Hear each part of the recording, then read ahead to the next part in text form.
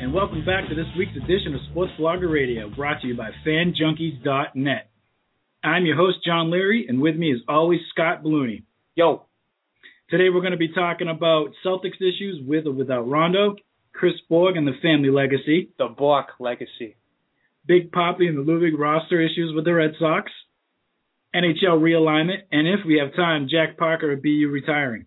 Oh, and Mike, by the way, it's Blaggah. Blaggah. So, Scott, how's your week been? Week's been good, man. I'm just bracing myself for this craziness that is the free agent madness to come in the next couple of weeks. Other than that, just, hanging in there. How about you, man?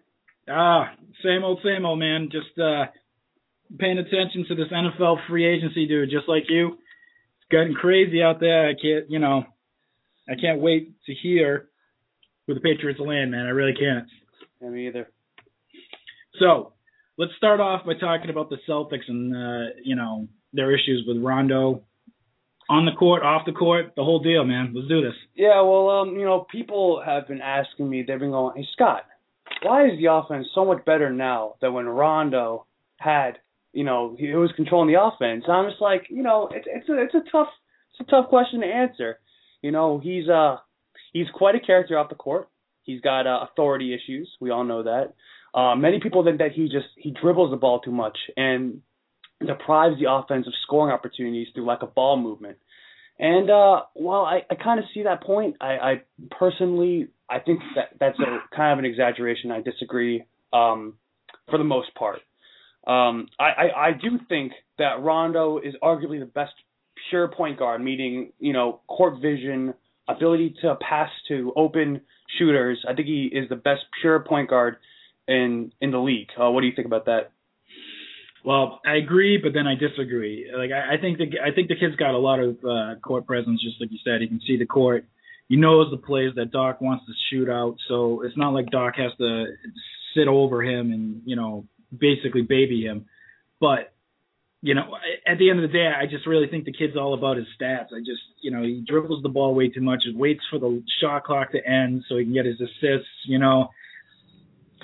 He's not a good on-ball defender at all, at least in my eyes. I think, let's face it, the guy can't throw a free throw if you paid him like he's getting paid, Yeah, so you're like most of the people I've been talking to, which is fine. I understand. Hey, man, majority rules. That's how I see it. But when we talk about, there's certainly a difference between CP3, Darren Williams, Russell Westbrook, and then Rondo, who are the three of them are prominent shooting point guards, which is how the league is kind of evolving right now. But again, going back to why is the offense so much better now? I think that it's really just the old dudes. John can speak for this. Old dudes, they can step up. The old dudes stepping up right now in the offense. Listen. 10 years is nothing, all right? So we got older and wiser. We got Big Daddy Pierce stepping up, and after shooting, pretty abysmally, he's shooting barely 40% from the floor in January and 28.9% from the three-point line, which is clearly not good. Since Rondo went down, he's averaging nearly 20 points per game, 49% shooting. He's averaging more rebounds, more assists. At this point in his career, he's averaging 40% more assists per minute than he's ever had in his entire career, which is father time's reversing the clocks a little bit for Big Papa Pierce.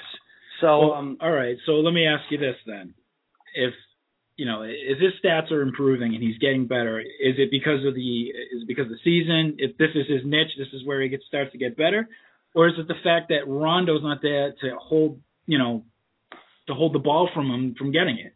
No, I think that this is just I think that him and Kevin Garnett really are understanding that they need, if they want to make this, because the Celtics are kind of, I want to say dying, but they're kind of on the tail end of this era. Like, let's be honest, Ray Allen's gone now.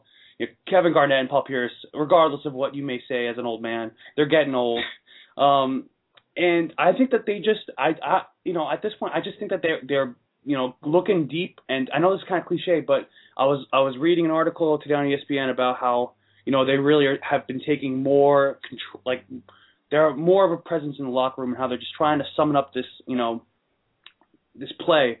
I really do think that this is the time right now where they're just, getting hot. I think that, the Rondo, the injury definitely spurred it, like, oh crap, we need to, bring our A game now. And, there's something to be said for the fact that Rondo isn't holding the ball anymore.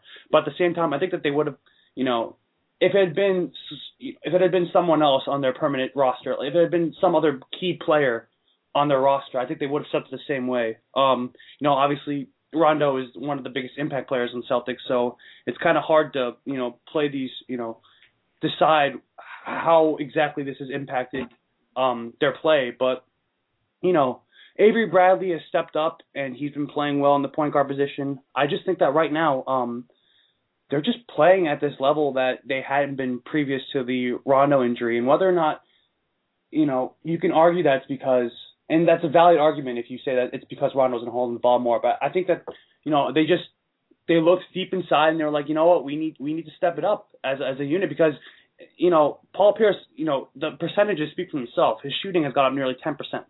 So yeah. I mean, I won't disagree with that. And then one thing I will not disagree with you on is the fact that the Celtics, since Danny Ainge has basically taken over the GM, position, he has built this team to be playoff material. There's no doubt about that. They've said it. They've said it. I don't know how many, times in a row. As long as we can just get into the playoffs, we'll be all right. And they've proven it. They've proven it year after year. But,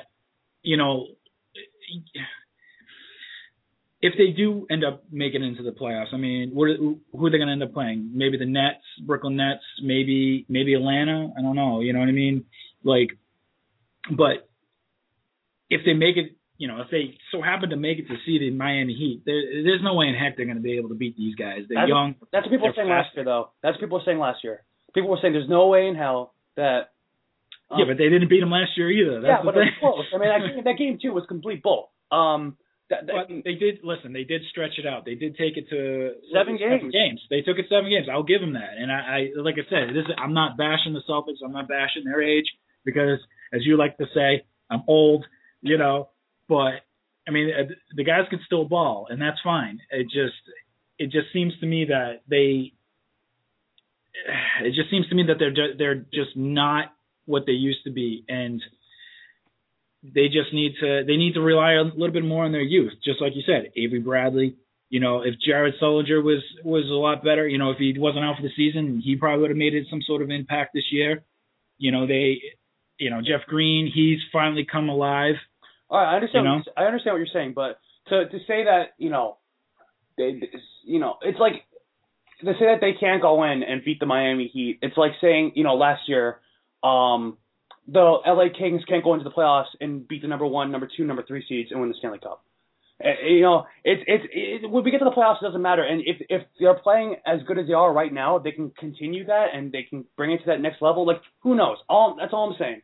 Yeah, I mean, well, listen, anything can happen in the playoffs, and you look at the NFL playoffs last year. I know, but the thing is let's face the facts. Houston came into Foxborough, and the Patriots smacked them around. But then Baltimore comes into Foxborough, and they gave us a whooping. I mean, let's face it, they beat us. That's the playoffs. I agree. I just don't see them, and I'm not being negative about it. I'm just saying that I don't think that the Celtics have enough juice, enough, veteran help. Actually, no, excuse me. I take that back. They do have enough veteran help. I don't think they have enough youth to make it past the Miami Heat. That's just my opinion. All right. Well, we'll cross that bridge when it's playoff time. But all in all, the Celtics without Rondo have been playing a lot better. Offensively, they've been moving the ball around. They've all stepped up their game a little bit better. And that being said, I think that while Rondo isn't the sole cause of this offensive boom, when he comes back, he will undoubtedly have to change his game to be in the Celtics system because they found something that works. He's gonna have to tweak his offense a little bit more. He definitely. I mean, Rondo's got to change his attitude too. You know what I mean? Yeah, like, he's kind of a little punk. But he's a little punk. You don't be bumping referees and stuff. Everybody knows that. Yeah. Come on, let's hunker down and play some actual basketball. All right, moving on. Let's talk about Borg. The Blaggah. The Borg legacy. The Borg legacy. You know. My buddy Jay actually asked me this question. Jay Sia, shout out to Jay Sia.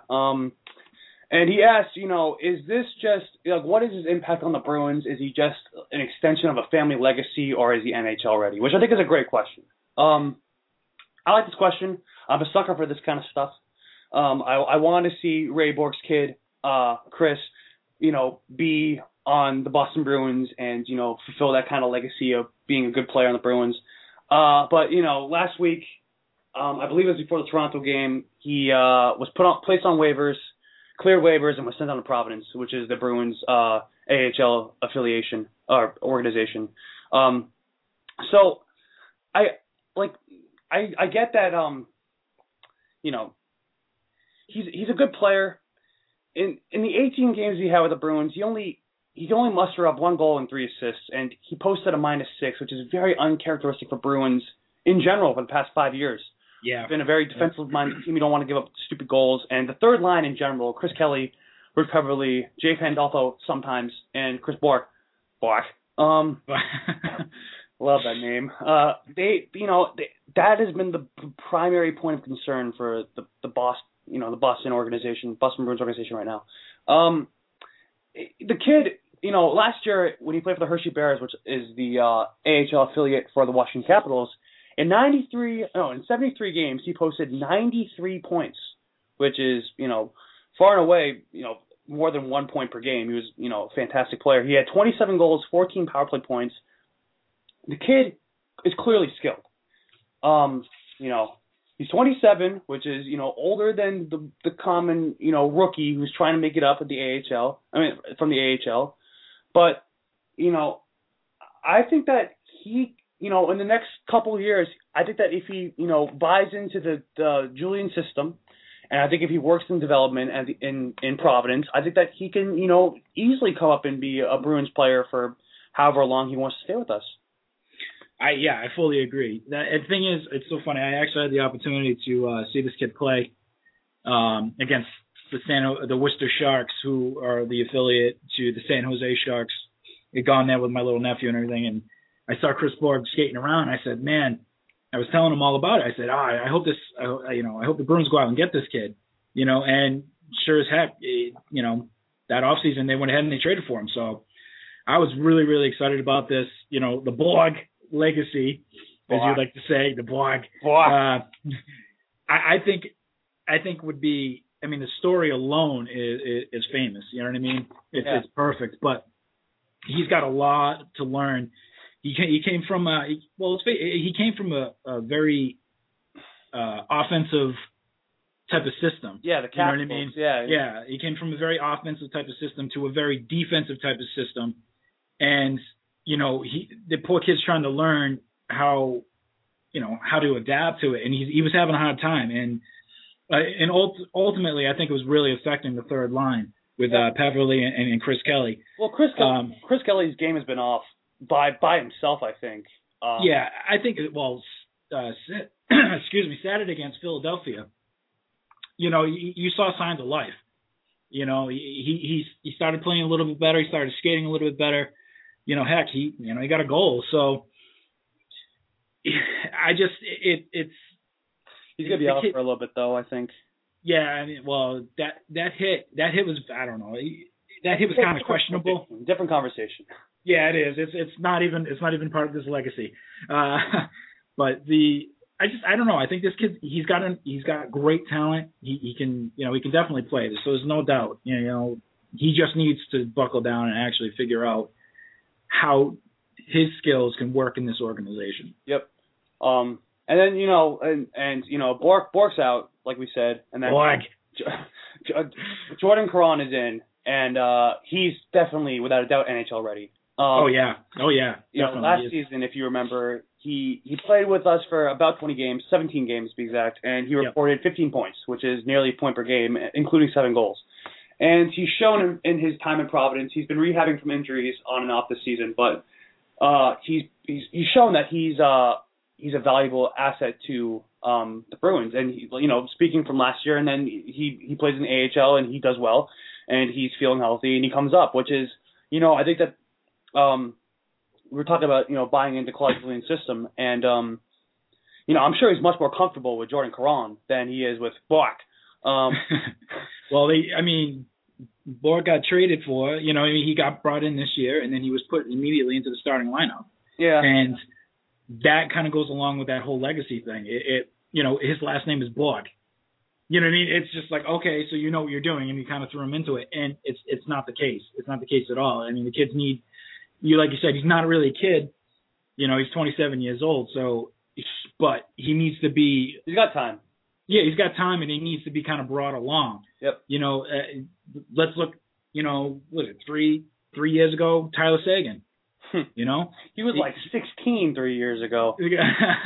But still, like, the point is they didn't bring him right in, and he was a first round draft pick. Yep. So they can't. The good thing is they don't coddle these guys. They give them time. They give them time to develop, and then they go ahead and put them in, which is what they really need to do with Borg. Yeah. So don't worry, Jay. In my opinion, there will be a time and a place in the future where Chris Borg is going to be on the Bruins starting fixture. It's just, finding the right opportunity and to reaching a consistent level of play that's NHL worthy. We'll see. Pandolfo is playing on the third line. We'll see if that shakes up. We'll see if Chris Borg gets brought back up. There's a lot of questions right now with the Chris Kelly injury, but we'll see.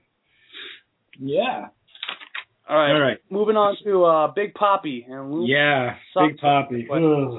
Yeah, according to ESPN, everyone's saying Papi's going to be out of the lineup because of stress on his ankles, and then even Big Papi this week said, you know what, I'm probably not going to be in the starting lineup for opening day. So, yeah, the thing is the Red Sox, they put a lot of stock in David Ortiz. The guy, but let's face it, he's an older guy. All he is their DH. He cannot be relied upon as much as some of these guys. You know what I mean? Let's let him run it right out into the sunset. You know what I mean? Like, let him retire as a Red Sox. Yeah, woohoo. Retirement. Yeah, he's got plenty of time, I think. But listen, he can still hit the baseball and stuff. But come on, like, enough with the 2004 Red Sox. Enough with the let's do the consecutive sellout. Let's keep names in the seats. Faces in the seats and stuff. It's just, come on. David Ortiz is a great ball player. I will not take anything away from him. I will not say that he's he's a terrible guy or anything, because he's not. He's a team guy. Yeah. He is. He's a very decent guy, and I respect him, and I respect what he brings, but enough is enough. Enough with the Jason Varitek. Enough with the Tim Wakefield. Enough. I'm sick of it. I'm just done. Yeah, but he's got bad legs. You know what I mean? Come on. Enough. What are your thoughts? I love Big Papi. I remember actually one time I got to meet him briefly. He was an awesome dude. The MRI revealed inflammation in his heels. He's a big dude. You got to expect that, being an athlete, like you said, he is kind of older. Definitely not good for his legs. Even though he's recovered from his Achilles injury from last season, which is good. I hope he makes a speedy recovery and he plays the full season. I don't think he's too old to be the Sox DH. I don't think he's too I don't think he's too old, decrepit, injured to lead the Sox again. I think maybe I'm just playing devil's advocate and all, but I don't want anybody to get it misconstrued. I love Big Papi. He's been Mr. Clutch for us for years. It's not what I'm saying. I'm just saying, like, at this point, it looks to me like it's more of a propaganda thing.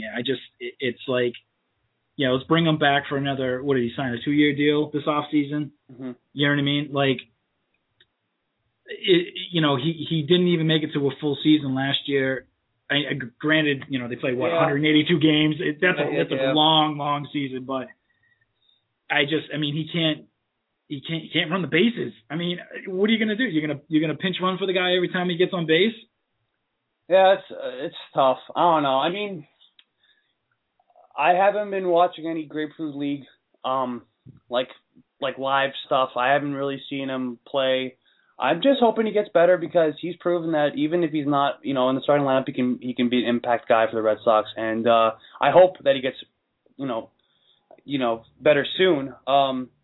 He is a DH. It's not like he plays a defensive role. I mean, I think he can still do his job and hit homers and be a big poppy. Homers. Hit a homer. All right, so in the meantime, probably Ryan Sweeney to be on the DH. So, yeah, I mean, thing is the way I look at it is the Red Sox, they got a couple options at first base.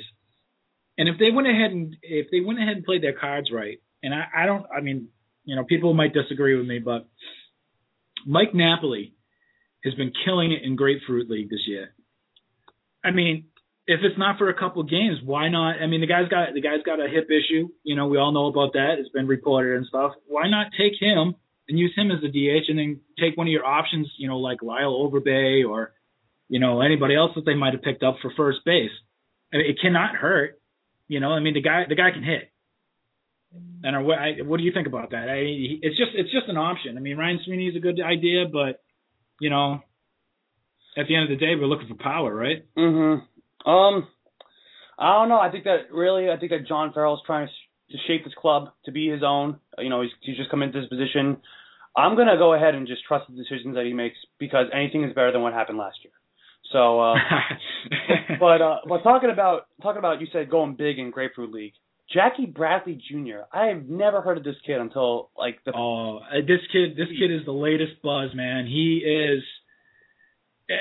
I mean, as far as I know, the kid he's like everybody says he should be in the starting lineup. Yeah, that's what I was reading that people wanted to be in the starting lineup, but then for the record, in case you haven't heard of this guy, because I hadn't heard of this guy until recently, Jackie Bradley is currently second among AL players in batting average with a .519, 519 average. I can't even say that because I'm not used to hearing it. And his on base percentage is 62%. The guy's been on fire, and he's producing against big league pitchers and lefty rights, whatever. What is it? What is he? What position does he? I don't even know. That's the thing. Like he's an outfielder. Oh, they got Victorino and Ellsbury. I don't think that he can really make a run at a starting spot, but the guy's a beast. So well, there you go. Maybe he's your designated hitter then. I mean, why not? Listen. Like I said, they have nothing to lose by going ahead and putting some power. If the kid's got the on base percentage, why the heck not? They have nothing to lose in that situation. Nothing could be as worse as last year. Let's face it. Yeah, but if you look at this Red Sox system and the way that the MLB works, I'm sure that they're going to have him in minors for a couple weeks. If they're going to, if he has a shot of being brought up to the starting squad, he's going to be playing a couple weeks, maybe a couple months in minor leagues before he gets brought up. Because that's just the way it works. Okay. I don't think that he's going to have a shot at making the big leagues right out of camp, right out of Grapefruit League. Yeah, but it's interesting to see. This guy is a beast. He just had a homer last game he played, and he's looking like the new thing for the Red Sox. But we'll see how that progresses. Yeah, it's definitely something to look at. I mean, like I said, we nothing can hurt, and anything's worth a try. But I'll go back to to what you were saying. I'll believe in John Farrell. I'll give him all the benefit of the doubt. There's no doubt about that. I don't know. Like, I want Big Poppy to be healthy and stuff, but I don't know. I just feel like it's done and over with. Oh, that's so depressing, man. It's Boston sports have been depressing lately, I guess, except for the Bruins. All right, let's talk about NHL realignment. Where we got about 6 minutes left. Yeah. So the question came through on our Twitter, Twitter handle JJTrue83. She wants to know, what do you think of this supposed realignment, and how do you realign the teams if you don't agree? So she's basically asking a two-part question. What are your thoughts on the realignment so far? And if you could change something, what would you do? So currently we have two 15-team conferences and 6 5-team divisions.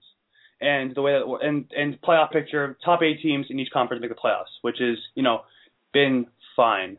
I think that this realignment is really going after. I actually think it's a good idea, but I think that really it needs to be a 32 team NHL in order for this to be truly effective. But I'll go into that. With this new realignment, it basically splits it up into 4 different conferences, and there's the 4 conferences.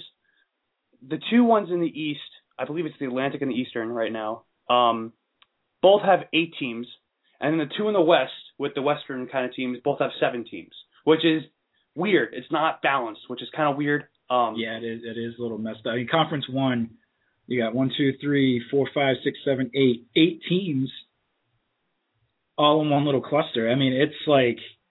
Yeah, but you know what? Geographically, it works because you have teams like Detroit, where they who were previously, or like in Columbus, who are previously,